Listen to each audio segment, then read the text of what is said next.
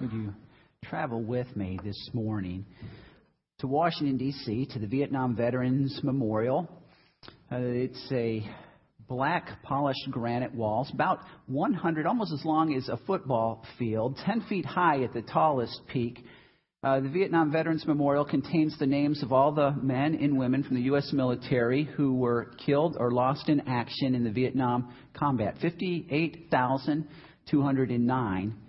As we're there that day, you notice a couple walking along the wall looking for the names. Look at the names in alphabetical order. And when they find the name they're looking for, the lady reaches her hand up and touches the name. Her husband backs off a few steps to allow her this very special time. The last time she saw her brother, he was 20 years old. She was 8. He said, "Sis, when I get back from Nam, I'm going to college, going to be a dentist. And then I'm going to be making some good money about the time you're ready to go to school, and I'll get you through. You be good, sis. I'll see you when I get back from Nam." But he never came back.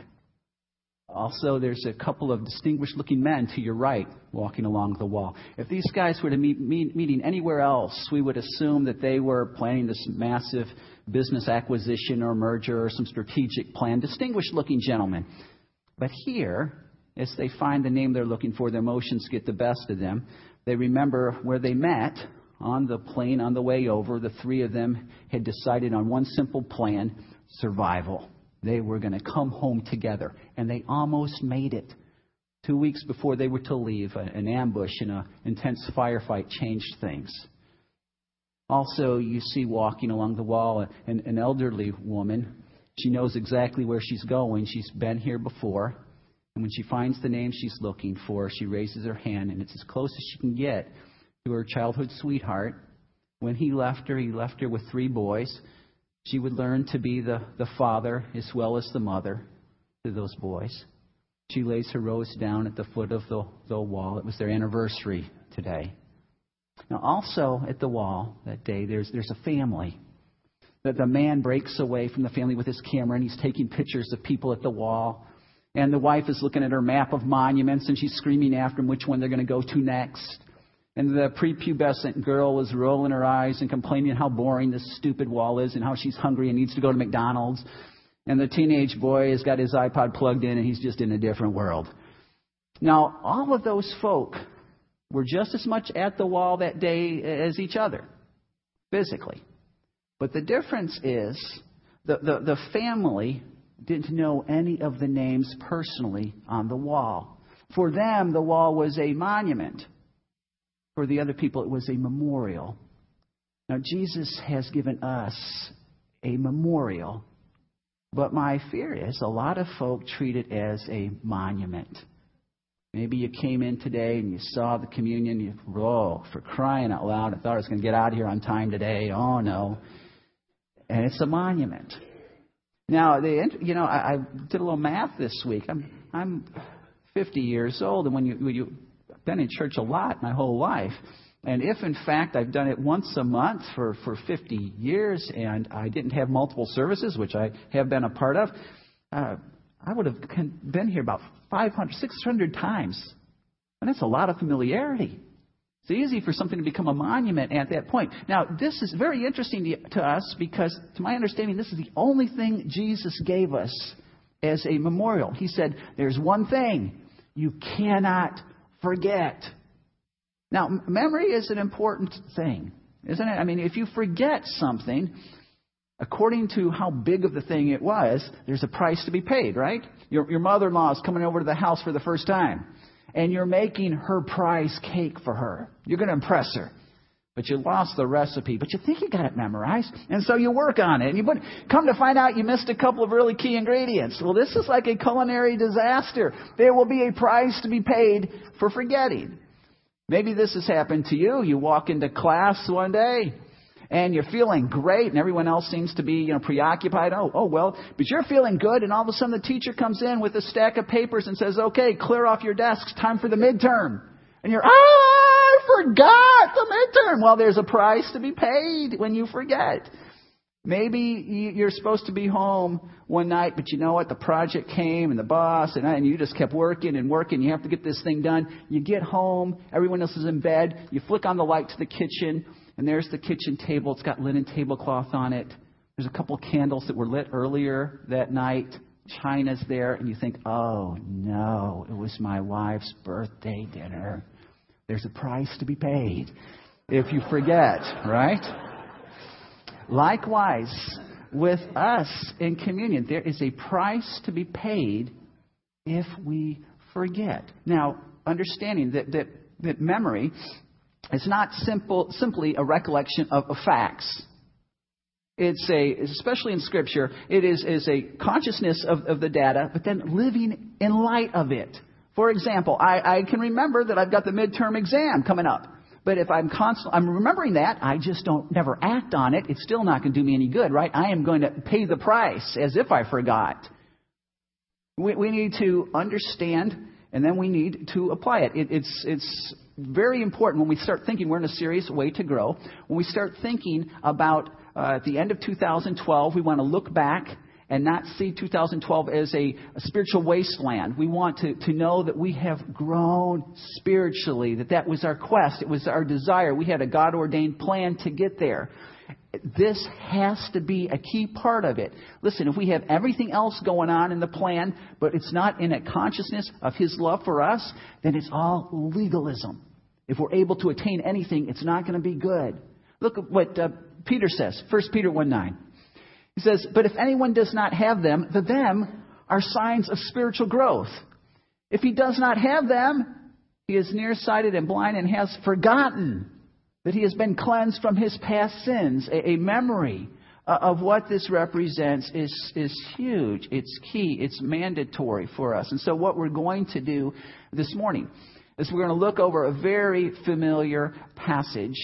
It's the passage of when the Last Supper, when it was inaugurated, communion was inaugurated. But I don't want you to turn there yet. Turn with me to Exodus chapter 12. Exodus chapter 12. And while you're turning to Exodus 12, let me read you the first verse of the passage that we're going to be looking at predominantly this morning. It's from Matthew 26, verse 17. It says, on the first day of the Feast of Unleavened Bread, the disciples came to Jesus and asked, where do you want us to make preparations for you to eat the Passover? This is very important. We're going to look at some technical stuff for just a couple minutes. But stay with me because it's important that we understand the context of when the Last Supper, of when communion was inaugurated. We understand what was going on in their mind. That will help us interpret the passage much better. Well, 1900 years before this passage, Jacob, Abraham's boy, heads down to Egypt. He's got his family of like 70 people. He's tagging along with them. They're just going to hang out with Joseph for a little while. They spend 400 plus years. The 70 turns into 2 million, and they become slaves of Pharaoh. Well, Moses is in Pharaoh's court saying, let my people go. Thus says the Lord. And Pharaoh says, listen, I've got 10 gods, and one of them's name is not Yahweh, so thank you very much, but no thank you. 9 plagues later, Pharaoh's heart is still hardened. They're not going anywhere. That night, though, the 10th plague is coming. The angel of death is going to come over the camp, and the firstborn of every home, including the crown prince, will die. But God makes provision for His people, and that's Exodus chapter 12, verse 3.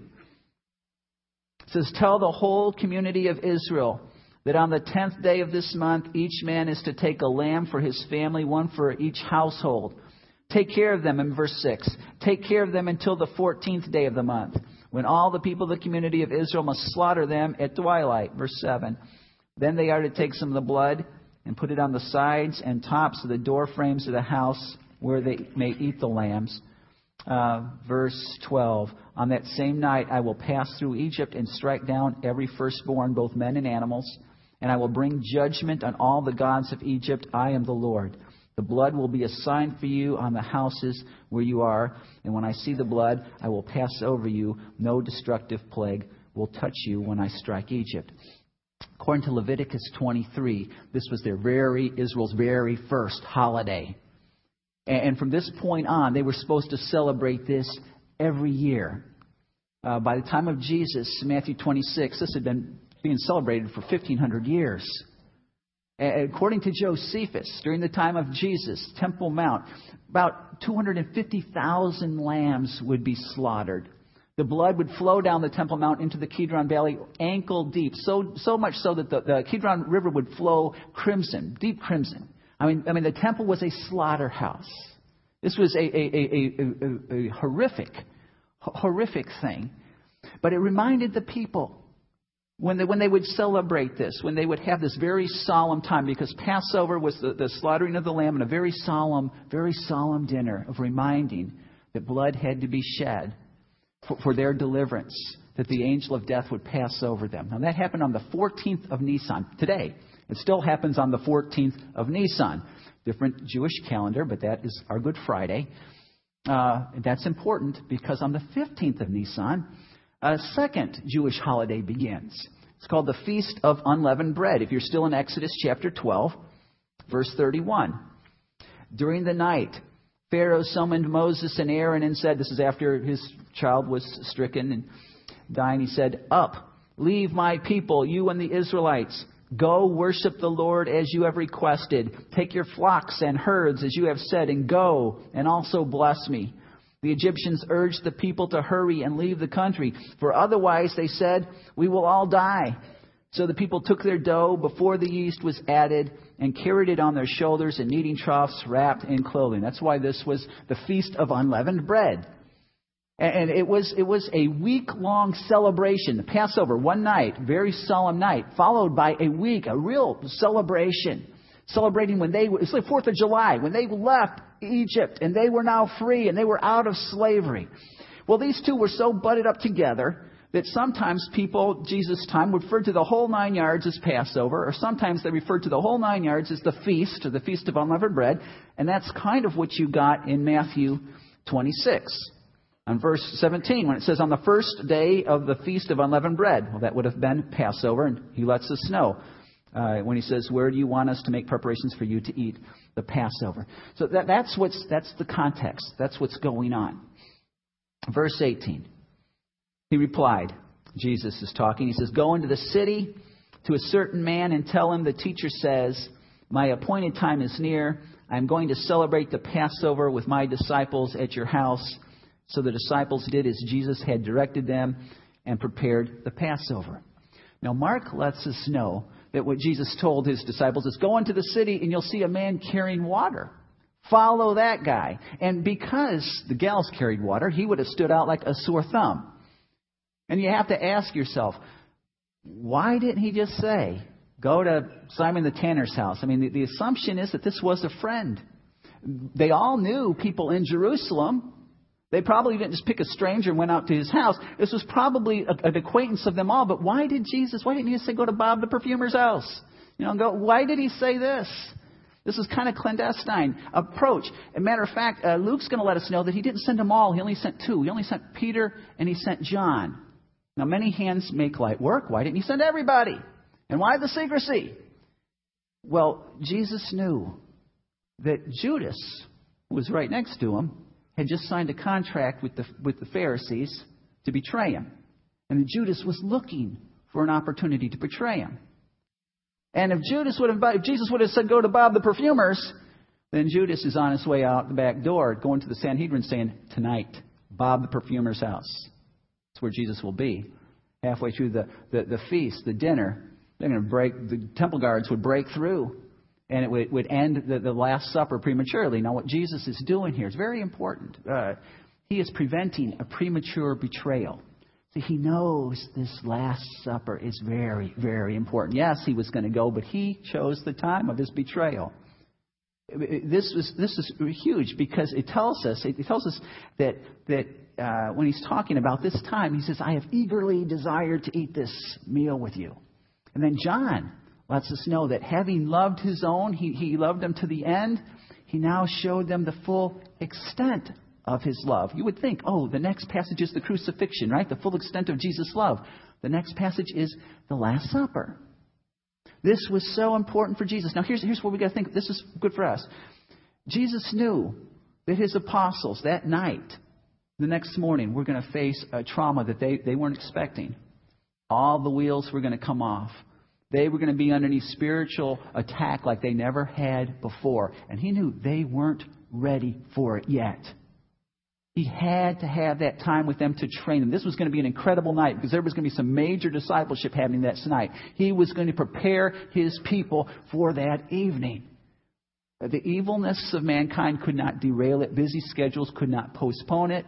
It was going to happen because his disciples needed it to happen. Now, here's the deal for us. Jesus shepherds us with a view to the future. He knows what's going to happen. We don't. But he shepherds us today, preparing us for that. It's why he can say that no temptation has taken you, but such is common to man, and I won't let you be tempted beyond what you're able. He prepares us. Now, when we hit those times, you got to know we don't feel prepared.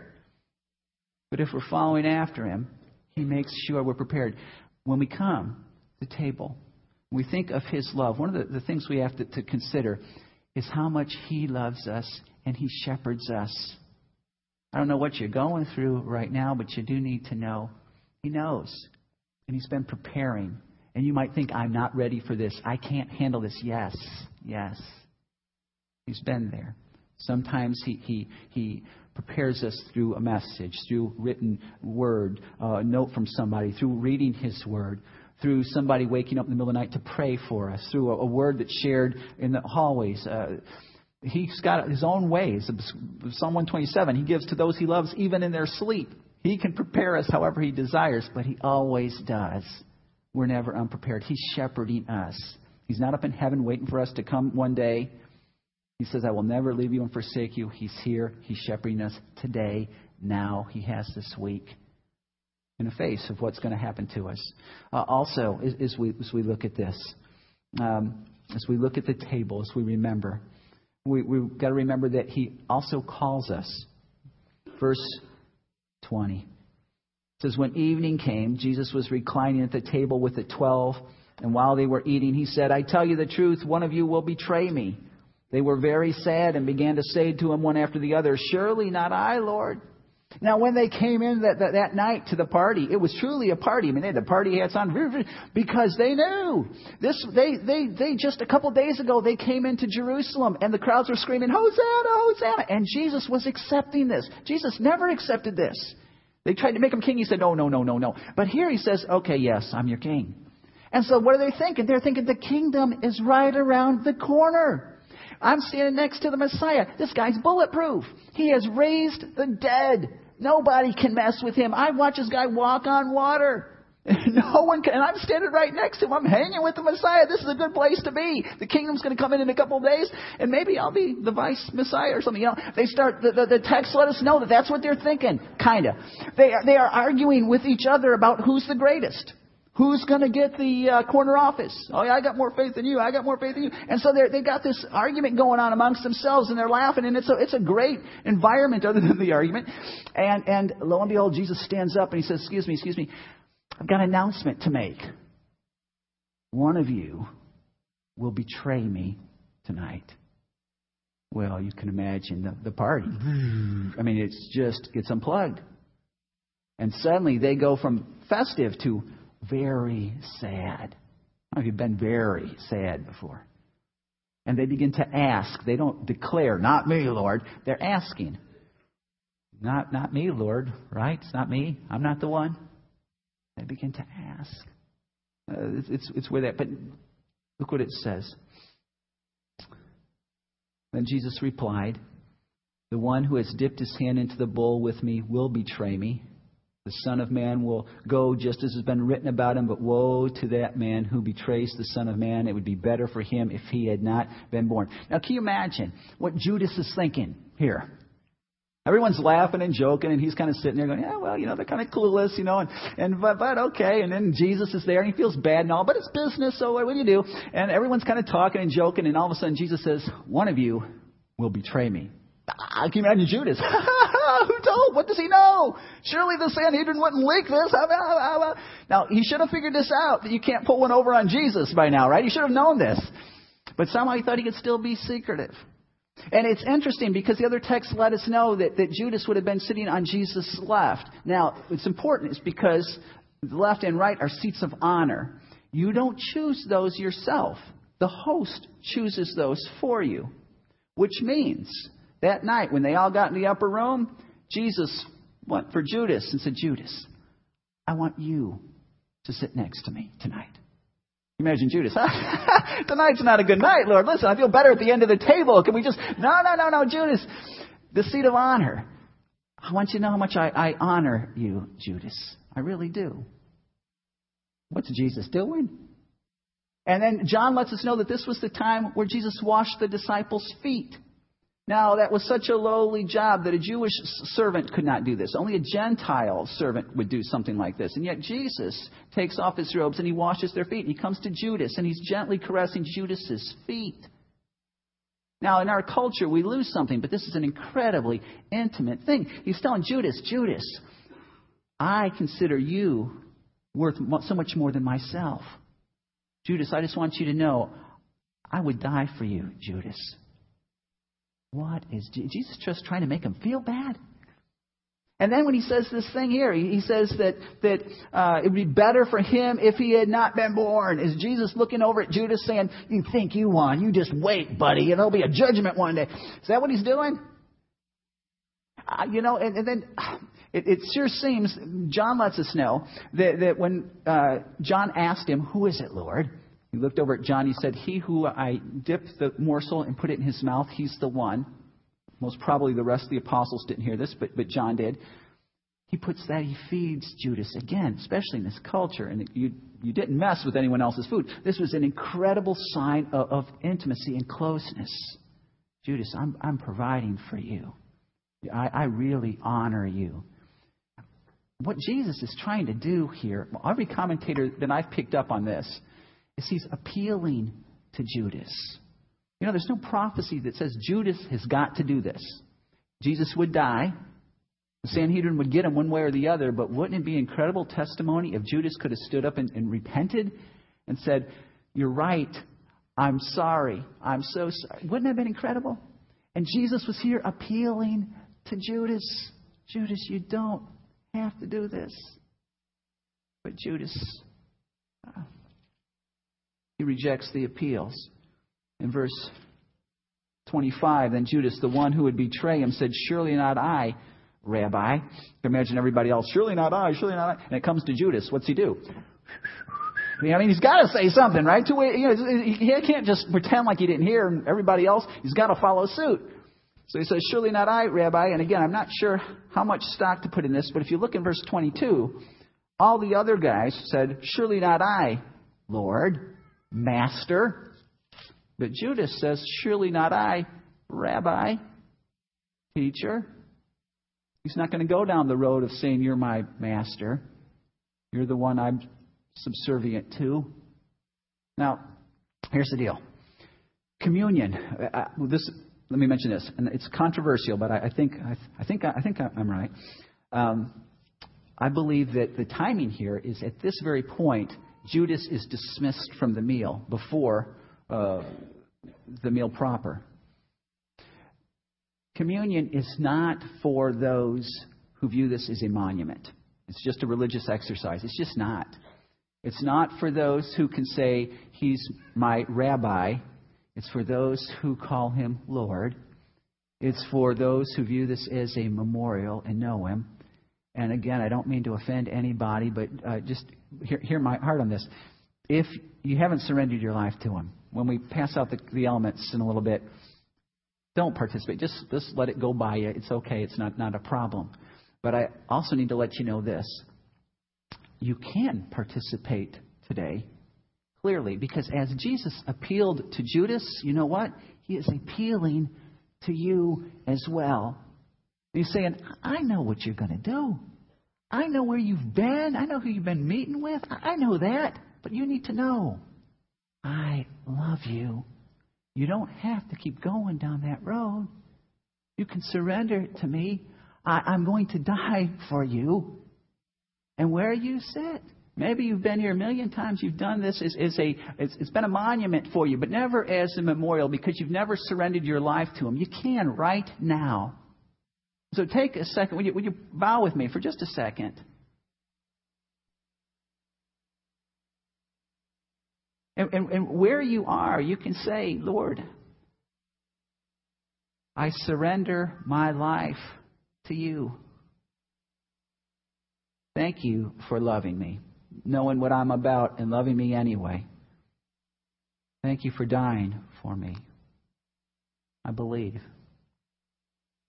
Now, if you've committed your life, you've surrendered your life this morning, just kind of a side note thing. Located in the pew in front of you is a little yes card. You can pick that out, fill it out, check it, and then at that Get Connected table in the hallway, hand that in. All you do is hand that in, and we've got kind of like a Intro to Christianity packet for you, and we would love to give that to you. But Jesus' appeal. So when we come here, we're going to do this 12 times this year. When we come, one of the things we recognize of His love, He shepherds us, but He calls us. We're not here because we're so wise, because we figured it out, because we're so intelligent, because He's called us. His love has brought us here.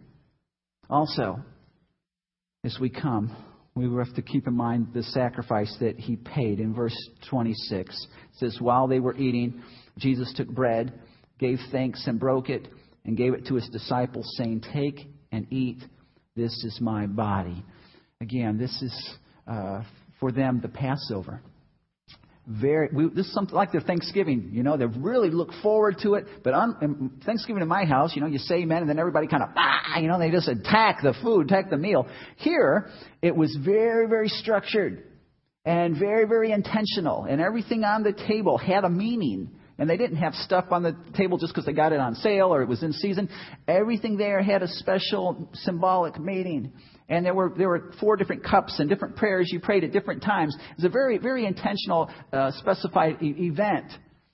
But it symbolized the time again when God sent the angel of death, that the blood on the post of their house allowed the angel of death to pass over them, and they did not face the judgment. This was a very special time. It was like the stamp of God's approval on their nation. This was what it meant to be Jewish. This was a very, very important time.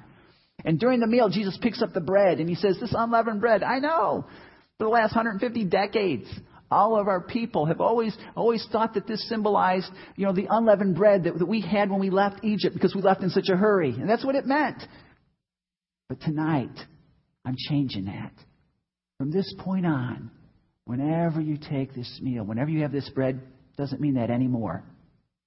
It means this. I want you to think of my body broken for you. It's really huge what He's saying here. He's saying that whole Passover deal, all of that was nothing more than a shadow pointing to me. All of the Old Testament points to this night. All of the New Testament, we would look back to this night. It's a huge time. Then he took the cup. And it says that then He took the cup and gave thanks and offered it to them, saying, drink from it, all of you. This is my blood of the covenant, which is poured out for many for the forgiveness of sins. I tell you, I will not drink of this fruit of the vine from now on until the day when I drink it anew with you in my Father's kingdom. Jesus holds up the cup and He says, I know for the last 1,500 years, this represented to us the Lamb's blood that was shed to put on the mantle of the house so that the angel of death would pass over. But I'm changing that meaning too.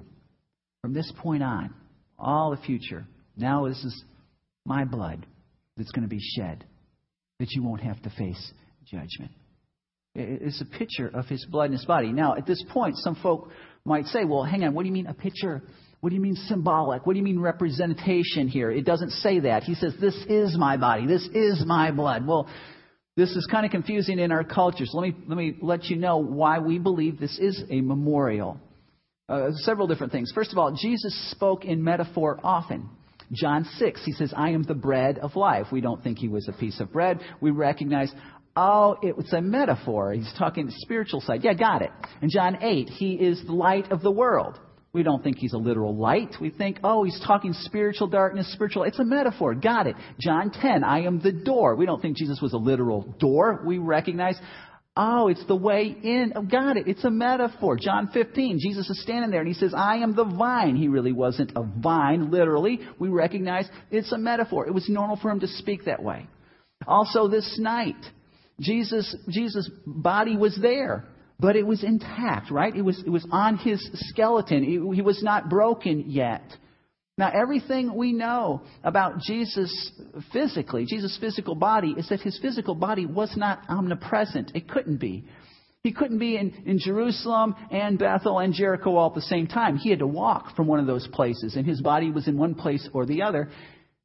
The fact, or the thought, not the fact, the thought that his physical body could be in Erie and in Jakarta and in Paris and wherever people are having communion is opposite of everything we know theologically about Jesus' physical body. His blood was here this night as well, but his blood was still in his veins.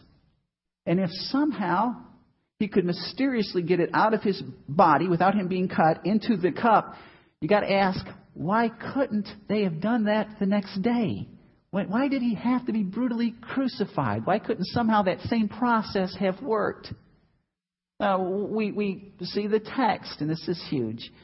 When he says, verse 27, he took the cup and he gave thanks and offered it to them, saying, drink from it, all of you. This is my blood of the covenant, which is poured out for the many for the forgiveness of sins. Look what he says. I tell you, I will not drink of the fruit of this vine.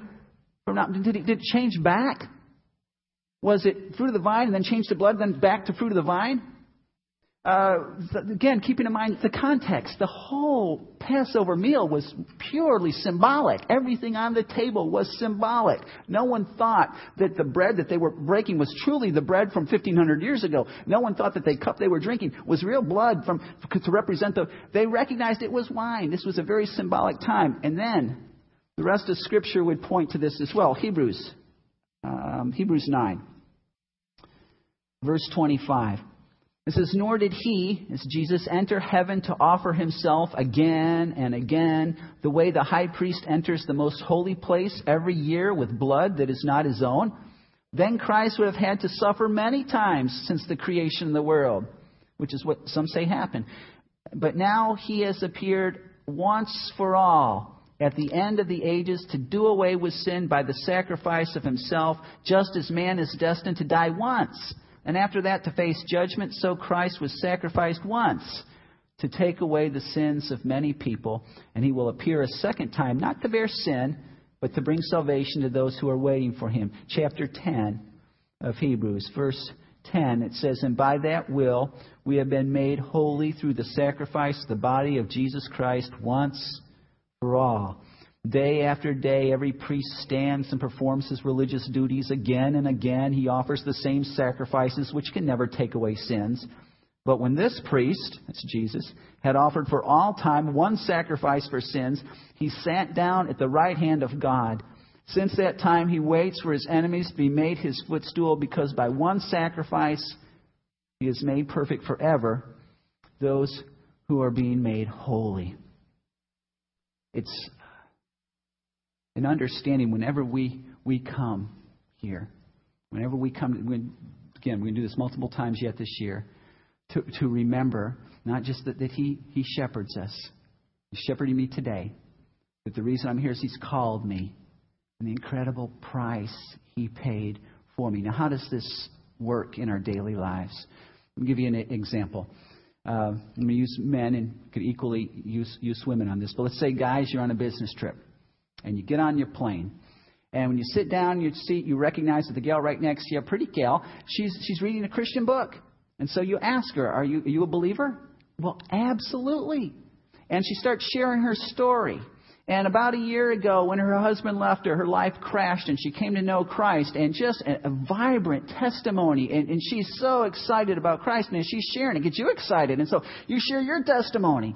And you have a wonderful conversation all the time to wherever you're going. You've had such a great time, you don't even notice when the plane touches down. Well, as you exit the plane, you find out that you're both in the same hotel that night. So wanting to be a good steward, you share a cab to the hotel.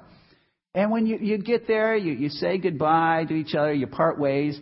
But you find yourself thinking, nothing trashy, but you find yourself thinking about her all the way up to your room. Oh, just a neat girl. Oh, that was great.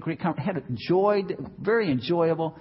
You change and you go down for the restaurant down in the lobby, and you're in line waiting. The maitre d's getting ready to come to you. You'll be next.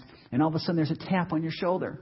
And you turn around and it's her. She's going to eat there too. Well, you guys start talking again. You pick up where you left off on the plane as you're laughing. And all of a sudden the maitre d' comes and he says, table for two? Sure, why not? Okay, sure. And so you eat and you have about a 3.5 hour dinner. You just have so much fun. You laugh, you cry, you enjoy, you click together. It's just wonderful. You don't want it to end. And then she says, I've heard that the river along our hotel's on is just beautiful at night. And I could use a walk. Would you like to walk with me? Absolutely. You can't let her go out on her own. And so certainly, you run upstairs to get your jacket. And as you're putting your key in the door, you notice your wedding ring. You walk in just a little bit slower than you thought. You sit down on the end of your bed, just kind of staring and thinking of that day when you got it. And you pull out your wallet, and there's your wedding picture even. And the picture is some of the products of the love of you and your wife, your children. And so you lay that there. You go back down into the lobby and you say, you know what? Thanks, but no thanks. I need to call home and check in. And I appreciate getting to know you. Goodbye. Throughout our week, throughout our month, perhaps we've been flirting with stuff that we probably shouldn't be flirting with. And stuff has been flirting with us. And it's good to come, see our spiritual wedding ring, and to be reminded who I belong to, who is committed to me, who has bought me, who my Savior really is. And Paul would remind us every time we come, one of the purposes of coming is to stop and do that very thing. Examine and to look and to see and to see. Am I not living as I ought to be living? And so what we want to do, again, as we think through this plan of growth for 2012, living in a constant consciousness of the gospel has to pervade. They say that our lives are like waffles. And as Christians, you know what? You have the gospel in one of the little boxes. Now, if you notice, you've got all the other boxes, your finances and your schooling and keeping your lawn straight and your kids' games. But they never really touch each other. But the gospel ought not to be a little box for us. It ought to be like the syrup. It touches all of the boxes. Where you cannot live a box without the flavor of the gospel. You cannot live any part of your life without this touching it. That has to be our goal. So that commitment. God, would you help me to remember when I come here, I'm going to discipline myself to not let my mind be flying in a lot of different directions, but to remember